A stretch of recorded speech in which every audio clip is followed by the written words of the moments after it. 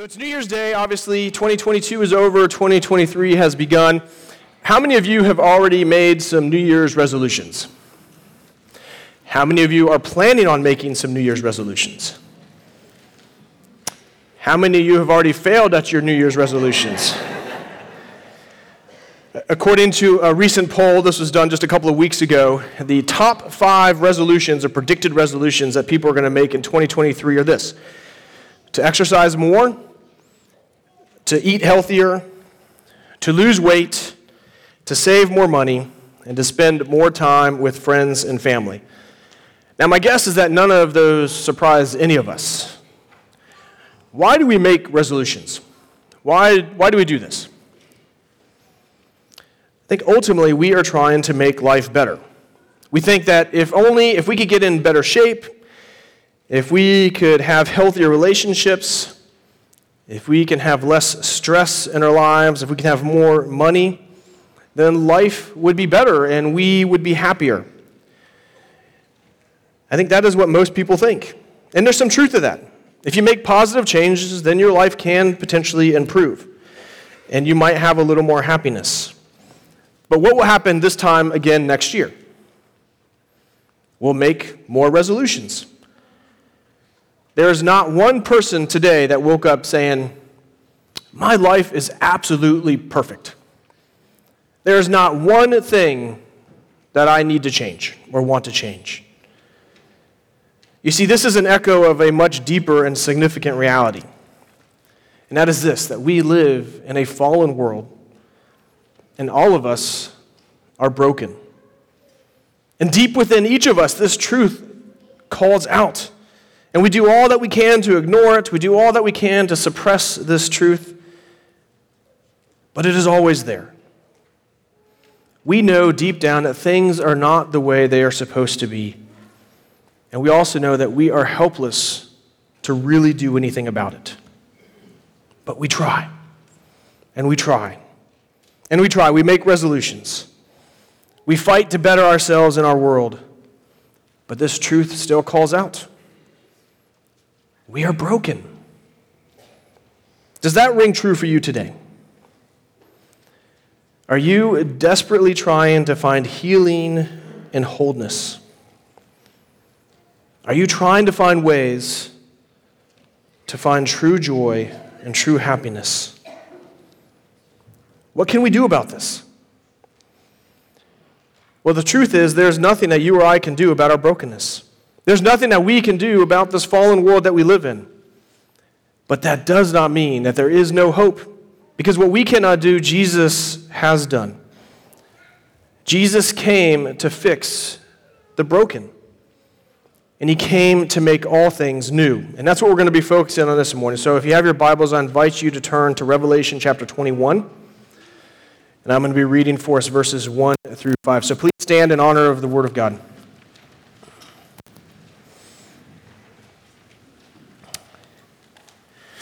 This is the Word of God, and it is given to us in love. Then I saw a new heaven and a new earth, for the first heaven and the first earth had passed away, and the sea was no more. And I saw the holy city, New Jerusalem, coming down out of heaven from God, prepared as a bride adorned for her husband. And I heard a loud voice from the throne saying, "Behold, the dwelling place of God is with man. He will dwell with them, and they will be his people. And God himself will be with them as their God. He will wipe away every tear from their eyes, and death shall be no more. Neither shall there be mourning, nor crying, nor pain any more, for the former things have passed away." And he who is seated on the throne said, "Behold, I am making all things new." And he said, "Write this down, for these words are trustworthy and true." Let us pray. Oh, Lord, we do thank you for your word. We thank you for this glimpse we get into our future and the hope that we have lying ahead of us because of Jesus. And Lord, I do pray that through your Spirit you would open our eyes, open our hearts, open our minds, that we would not simply understand what is written here, but that we would be transformed by it. And we pray this in Jesus' name.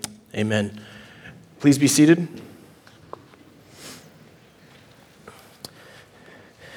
So if you were to do a review of 2022, and this is not an uncommon thing whenever we get to a new year, we look back at the previous year and just kind of think, how did the year go? And so if we were just to do sort of a global perspective review of 22, what would you find?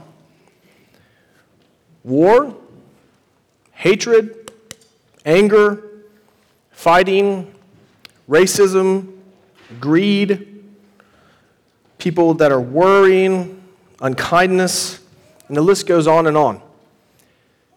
What do you expect to find in 2023? War, fighting, racism, greed, anger, worry, unkindness. Now, certainly some things will be different this year, but sin remains. And therefore, we will continue to see the effects of sin manifested in all kinds of ways. And this really shouldn't surprise us, but it also should not cause us to despair. We just finished celebrating Christmas. We just finished celebrating Advent, that Jesus came into our world, that he came into our world to save sinners. He came to undo the effects of sin. And he promised to return, to finish what he started. And when Jesus returns, everything will change. Everything will be set right, and sin will be no more. This is the hope that all of us have as Christians. It is your future hope.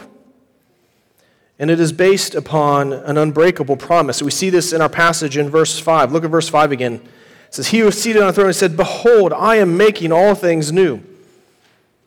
God has promised to make all things new. As we begin a new year, I want us to consider the implications of this promise this morning. God is going to make all things new, which means that everything is going to change. Because of Jesus, we have hope that things are not going to remain the way they are, that life's not going to go on as status quo. The first thing we need to see is that we have the hope of glory. Now, I could spend the entire sermon talking about this topic, but we don't have time to do that this morning, so I want to highlight just two components of that, two aspects of the hope of glory. And that's this: as Christians, you will receive glorified bodies and you will live in a glorified creation. One of the things I always enjoy is watching my two boys play, and as I watch them play and wrestle and run and all the things that they do, I'm always just amazed at how limber they are. Drew, matter of fact, Drew does this thing where he'll get on his knees, and then he'll lay completely flat backwards. His whole body will be flat, and his knees will just be completely bent that way. Whenever I see him do that, it just hurts me. Because I know if I was to try to do that, I would have to go straight to the ER. I am not that flexible anymore. I'm not sure I ever was that flexible. And not only that, but my knees constantly ache. This is all part of growing old, right? All of us experience this in a variety of ways. Our physical bodies, they age. And as they age, they become more and more broken. This is the result of the fall. Our bodies are subjected to decay and to death. But because of Jesus, this will not always be the case.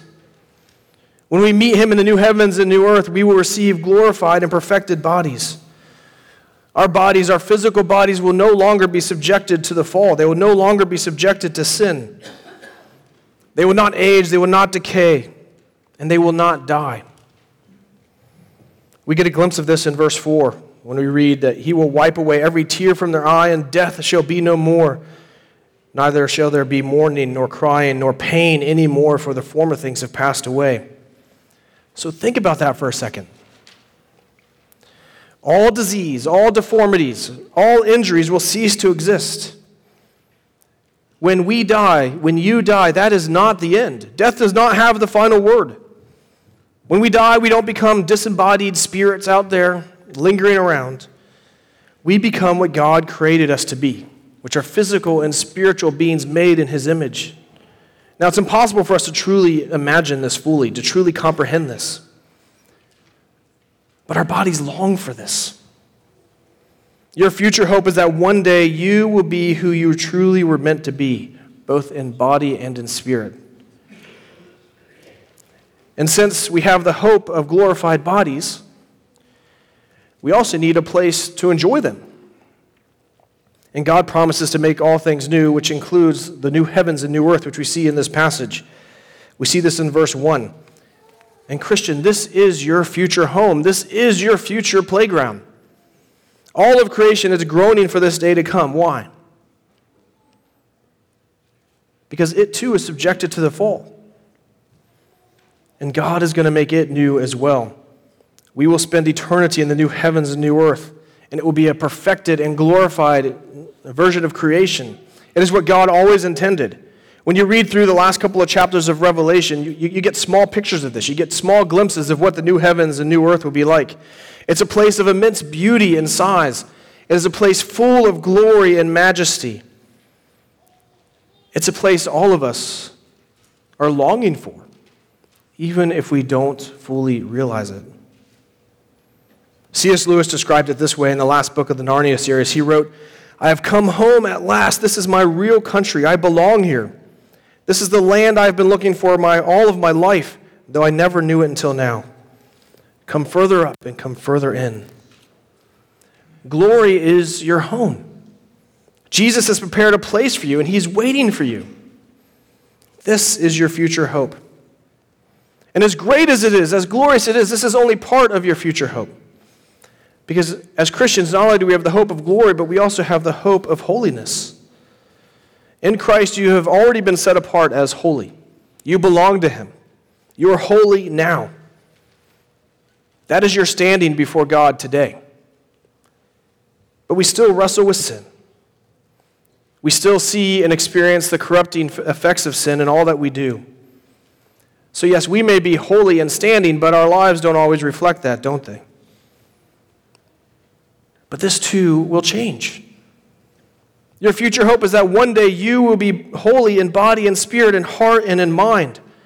There will not be a hint of sin in your life. Now, can you imagine that? Can you imagine life without sin? Sin will be no more. Jesus has already defeated sin at the cross, but when he returns, he will finish what he started, and he will destroy it forever. It will be forever gone. And whoever is in Christ will be forever holy. Therefore, we will be able to stand before a holy God. And that brings us to really the heart of this passage and the most important promise found in this passage. Yes, we have the hope of glory, we have the hope of holiness, but we also have the hope of worship. And not as we do now, we worship now, but there is coming a day when we will worship God in his presence, face to face. He is making all things new, and the most important thing that he's doing is making it possible for us to dwell with him for all eternity in his presence. He is our God, and we as his people.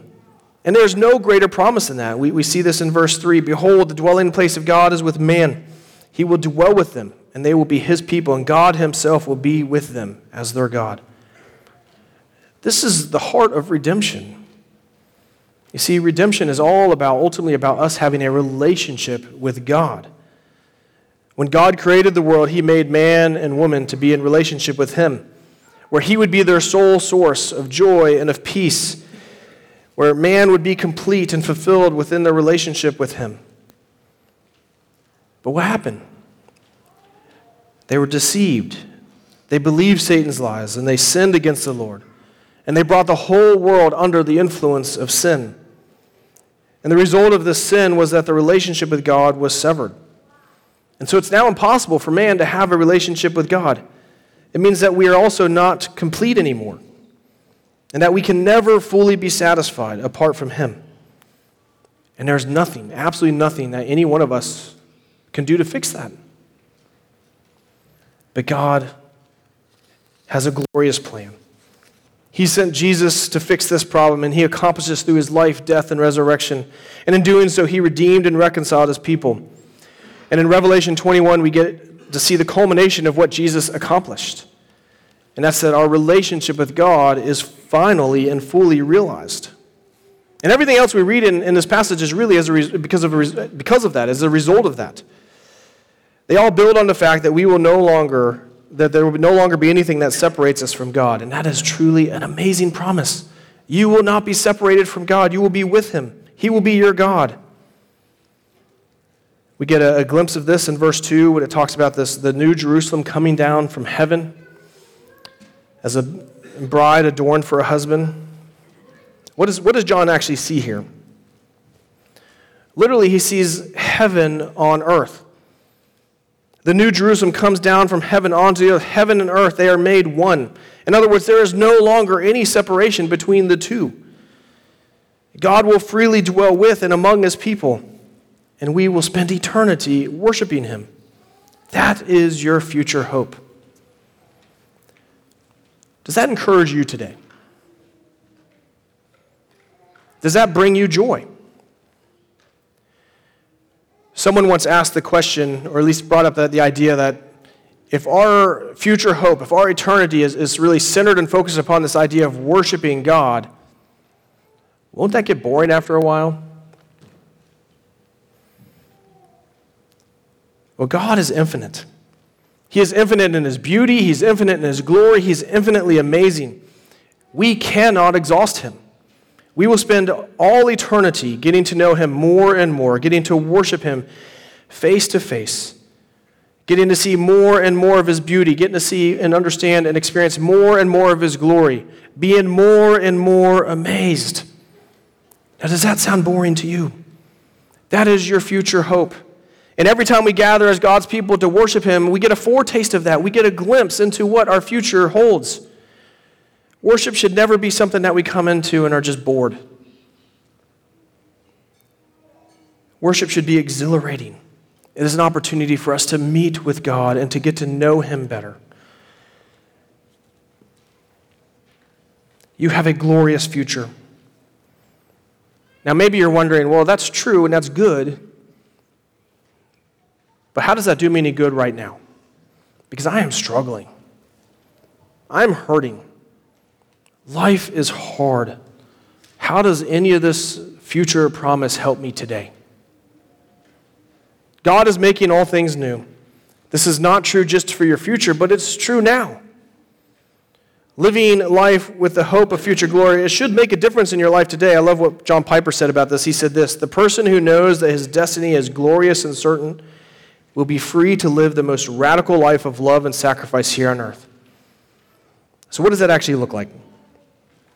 Well, we're going to look at 5 different passages. I'm doing something a little differently than what I normally do. We're going to look at 5 different passages that all talk about some of these promises, some of the ways God is making all things new and how that affects us today, right now. And the first of these is 2 Corinthians 5:17, which says this: therefore, if anyone is in Christ, he is a new creation.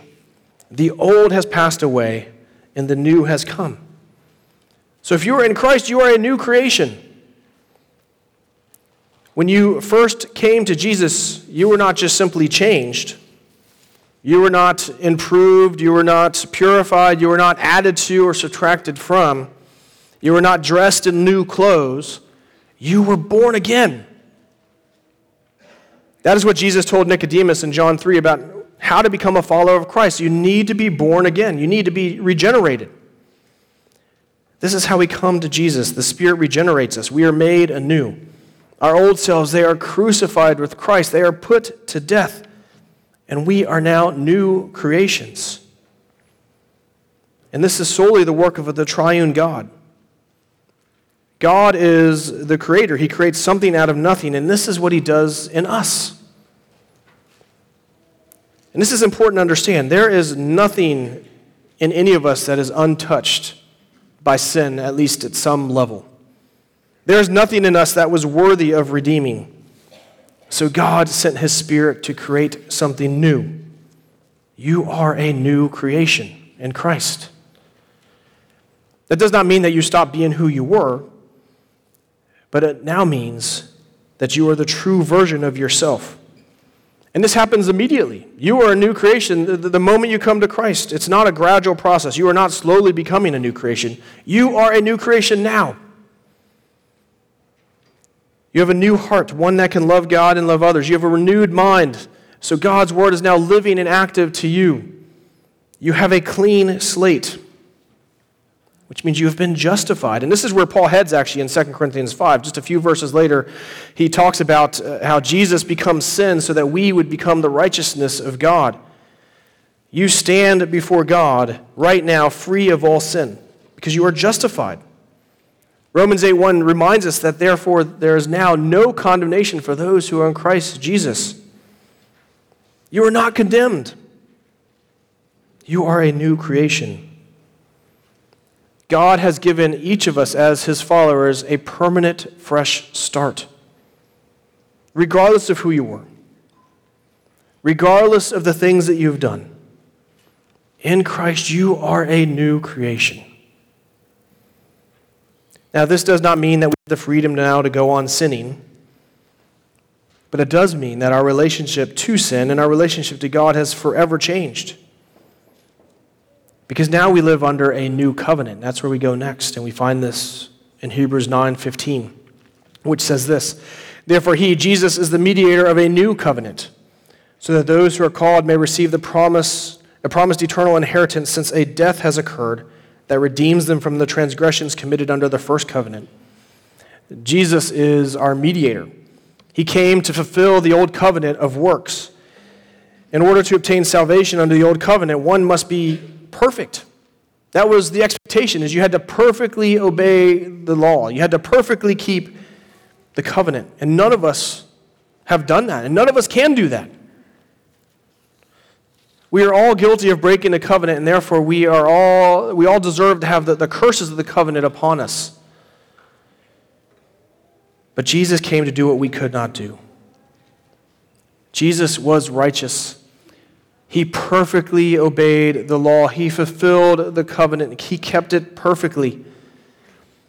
And not only that, but he took on the curses of breaking the covenant as a covenant breaker on our behalf. He took that upon himself so that his people would be spared. And so now if you belong to him, you are a recipient of the covenant promises, which ultimately means that God is your God and that you belong to him. So we are no longer living under the covenant of works, but we are under a new covenant, which is based upon grace. God is gracious towards you. Not only does he bring us into a covenant relationship with God, but this also brings us into a new relationship with one another. You see, Jesus doesn't just save us from our sins, but he saves us into a new community, which is the church. He saves us from our sins, but he also saves us from solitude. You see, we are created to be in relationships. And we all long for this. We all long for meaningful relationships because this is what we're designed to be. We're designed to be in these relationships. And in Christ, this is now true. You are not alone. You are now part of the covenant community. You are part of his kingdom. And it is a kingdom ruled by a good and powerful and perfect king. A king that is full of love and compassion. A king that is all-knowing and all-powerful. One who does not make mistakes. One who does not rule for selfish gain. His kingdom is one of justice, of righteousness, and of peace. And this is your community. This is your kingdom. I think this is very important for us to remember today. You see, I fear there are way too many Christians, particularly in our country, that are influenced more by their old citizenship than they are by their new citizenship. We need to remember, brothers and sisters, that you are citizens of the kingdom of God first and foremost. I know there are people even here today, in this room, that place too much of their hope and joy on who's sitting in the right White House, or who has control of the Senate, or who has control of Congress. And these are not unimportant things. But let us not forget that we serve the true King. We serve Jesus, and he is good. He is powerful, and he is victorious. And that should give us great hope, regardless of whatever the political situation is today. So in Christ you are new creations, and you live under a new covenant. And through him, you also now have a new power to be your true self. We see this in Ephesians 4. This is verses 22 through 24, which says this, "Put off your old self, which belongs to your former manner of life and is corrupt through deceitful desires, and to be renewed in the spirit of your minds, and to put on the new self, created after the likeness of God in true righteousness and holiness." That is your exhortation, is to put on your new self. You are no longer who you used to be. Everything that has been weighing you down, whatever guilt and shame you are carrying has been removed. Christ has taken that upon himself. You are made in the image of God.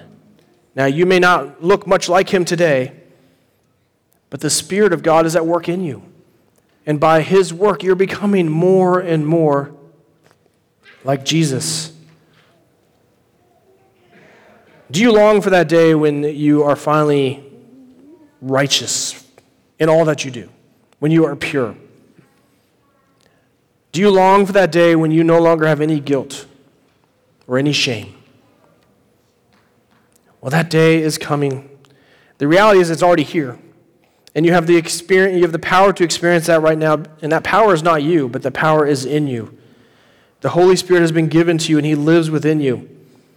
He is both your comforter, but he is also your sanctifier. You can put off your old self and put on your new self because the Holy Spirit enables you and equips you to do this. Not so that you can glory in yourself, but so that you can glory in Jesus. For it is through him that this is possible. You are a new creation, and you are living under a new covenant, and you are becoming your new self. And because of Jesus, you have a new way of living. Romans 7 says this, "For while we were living in the flesh, our sinful passions aroused by the law were at work in our members to bear fruit for death.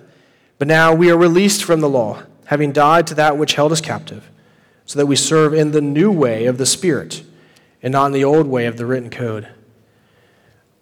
Apart from Jesus, we cannot live according to the Spirit. But now you can. What does this mean? It means that you have a new power at work within you, as I mentioned before. You are not called to lift yourself up by your own bootstraps. You're not called to just try harder, to work more, to do more. And thank goodness for that, because if that's the way you live, it is exhausting. And it always fails. You will always fall short. But now, because of Jesus, because of the Spirit within us, we can live with humility and we can live with dependence upon him who's at work in us and through us. And he gives us various means, like the Word of God, like this sacrament that we're going to take later on today, various things that help us grow in a relationship with him, help us grow and progress in life. And we can do this with great joy and with peace, knowing that the Spirit cannot fail.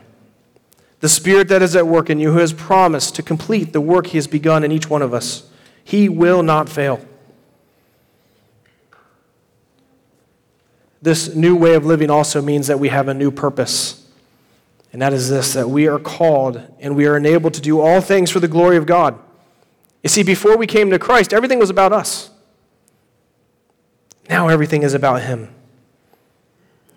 You used to live for something small and insignificant, but now you live for something that is immeasurably huge and eternally significant. You are something that is infinitely larger than your own personal story. G.K. Chesterton wrote this, "How much larger your life would be if yourself could become smaller in it." Now think about that. There are lots and lots of exercise gurus out there, and a common phrase that they use if you want to be successful in obtaining your goals, your exercise goals, is that you need to know your why. In essence, what they're saying is you need to have the right kind of motivation. If you want to meet your goals, you need to have a motivation that means something to you. And if you have the right kind of motivation, something that's significant and worthwhile, then you're going to be willing to put the work in to reach your goals. Well, as Christians, you have a new why. Your chief end is to glorify God and to enjoy him forever, and there is no greater goal than that. And there is nothing that is more exhilarating. Because of Jesus, you are a new creation. You are living under a new covenant. You are becoming more and more of your true self, and you now live for a new purpose. And this is all good news. And it's all very practical. It will help us live out each day for God's glory. And the more that we understand these truths, the more joy and peace it will bring to us. Because God is making all things new. But the most important thing that Jesus accomplished was opening a new way to his Father, and we find this in Hebrews 10, which says this, "Therefore, brothers, since we have confidence to enter the holy places by the blood of Jesus, by the new and living way that he opened for us through the curtain, that is, through his flesh. Because of Jesus, we now have access to God." That was not possible before. But it is true. Right here and right now. You can enter the holy place. You can enter God's presence. And he will not condemn you. He will not turn you away. He will not reject you. He will not destroy you. Rather, he will receive you with the loving arms of a father. Now, we enter his presence currently spiritually, but there is coming a day when we'll do this face to face. And we talked about this earlier. That's part of your future hope. But that does not mean that you don't have access to him right now. God is available to you. Your Father is available to you. He is your present help. And he is making all things new. Yes, this provides us with a future hope and encourages us even now. But how can we actually trust this promise? If you look back at Revelation 21, verse 3, this is what you see. He speaks these words of promise while sitting on the throne. He's on the throne when he makes this promise. This is the place of ultimate honor or authority and power. He has the authority to make his promises come true. And if that were not enough, look at what he says in verse 5. And he who was seated on the throne said, "Behold, I am making all things new." Also he said, "Write this down, for these words are trustworthy and true." God wanted this promise of making all things new. He wanted it to be recorded. Why? So that we could read it, so that we can meditate upon it, so that we could be reminded of it, so that we can know for certain that God indeed is making all things new. And how do we know that's true? Because he is trustworthy and he is true. Let us pray. Oh Lord, we do thank you for this promise that you are making all things new. We thank you that we have a glorious future ahead of us as believers in Christ. And Lord, we thank you that even now we are new creations living under a new covenant, becoming more and more of what you created us to be. And that we have the Holy Spirit living within us, sanctifying us, making us more and more like Jesus. And Lord, that we have a new purpose, which is to seek your glory in all things. Lord, I do pray first and foremost for anyone here this morning that does not know Christ, that does not have this hope, that does not have this present help. Lord, I pray that today would be the day that they come to know him. Open their eyes, open their hearts, that they would see and know Jesus. And Lord, for those of us here this morning that are struggling, Lord, I pray that we would be encouraged, that we would be reminded that through Jesus, we always have hope. Lord, even in those times where we wander, even in those times when we fail, even in those times we fall short, we know that you love us and that you are with us.